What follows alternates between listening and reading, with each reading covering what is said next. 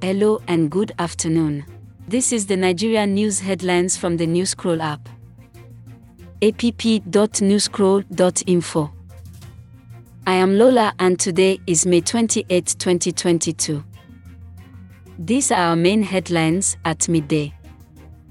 Number 1. The People's Democratic Party has criticized the decision of the Independent National Electoral Commission, INEC, for extending the deadline dates of the party primary elections. Report by Niger News. 2. Why Muhammad Hayatuddin dumped the PDP 2023 presidential race. Report by the News Nigeria. 3. Uncertainty surrounds the PDP presidential primary.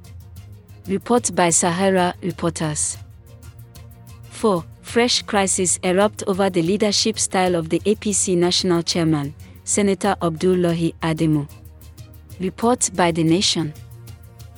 5. The APC party shifts its presidential primary to June 6, 2022. Report by People's Gazette. This rounds up the top Nigerian news headlines on the Newscroll app at midday today. For more recent Nigerian news headlines, tap the home icon on the Newscroll app. app.newscroll.info.